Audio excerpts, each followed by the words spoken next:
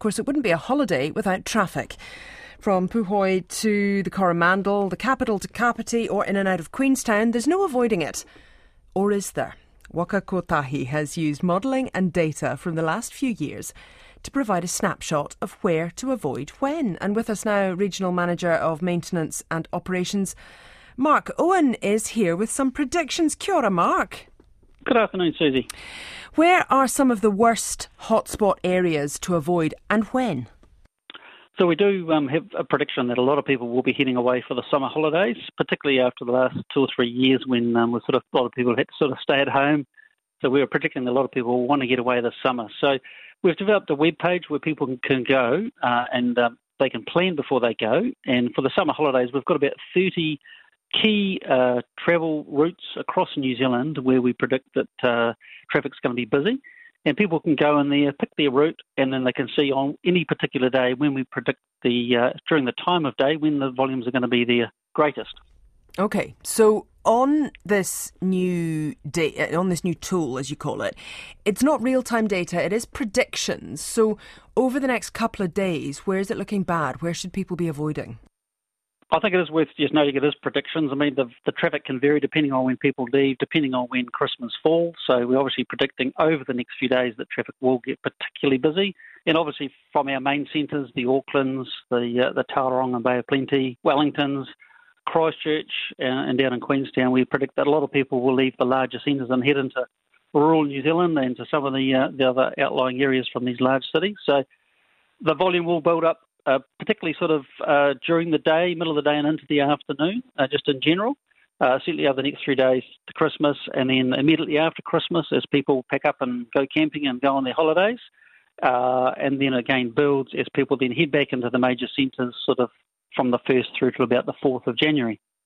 Now, there are certain areas that people may be quite keen to try the new routes or the reopened routes. I guess I'm thinking of State Highway 1, Peka Peka to Otaki, and then also down south, State Highway 6, of course, Picton across to Nelson Tasman. That's just reopened. Are they going to be busy?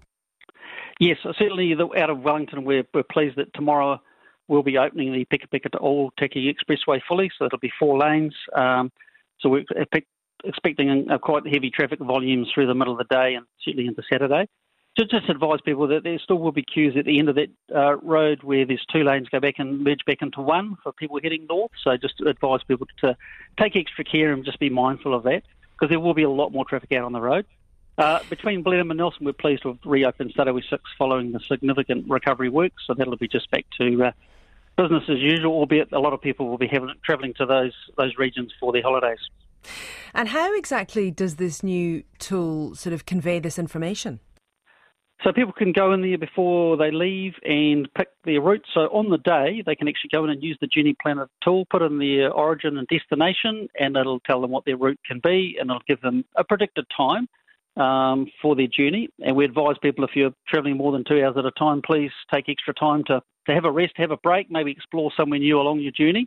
But it does indicate the indicative time subject to the traffic on that particular day and or weather conditions or things that may vary. And where can people find this? On the Waka Kotahi website? Yes, so it's journeys.nzta.govt.nz. Really encourage people to have a play with that tool before they go, plan ahead, and certainly if they can avoid those, when they see the hotspots, the red times, if they can avoid those times, then hopefully they won't come across any congestion.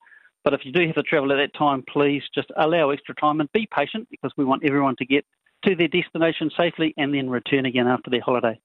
Certainly some top tips as well for people. You don't always travel around the country from one year's end to the next. And you find yourself sometimes driving also at times of day perhaps that you're not so familiar with. So for things like night driving, for example, is it better to have a cup of coffee or an energy drink before you get behind the wheel?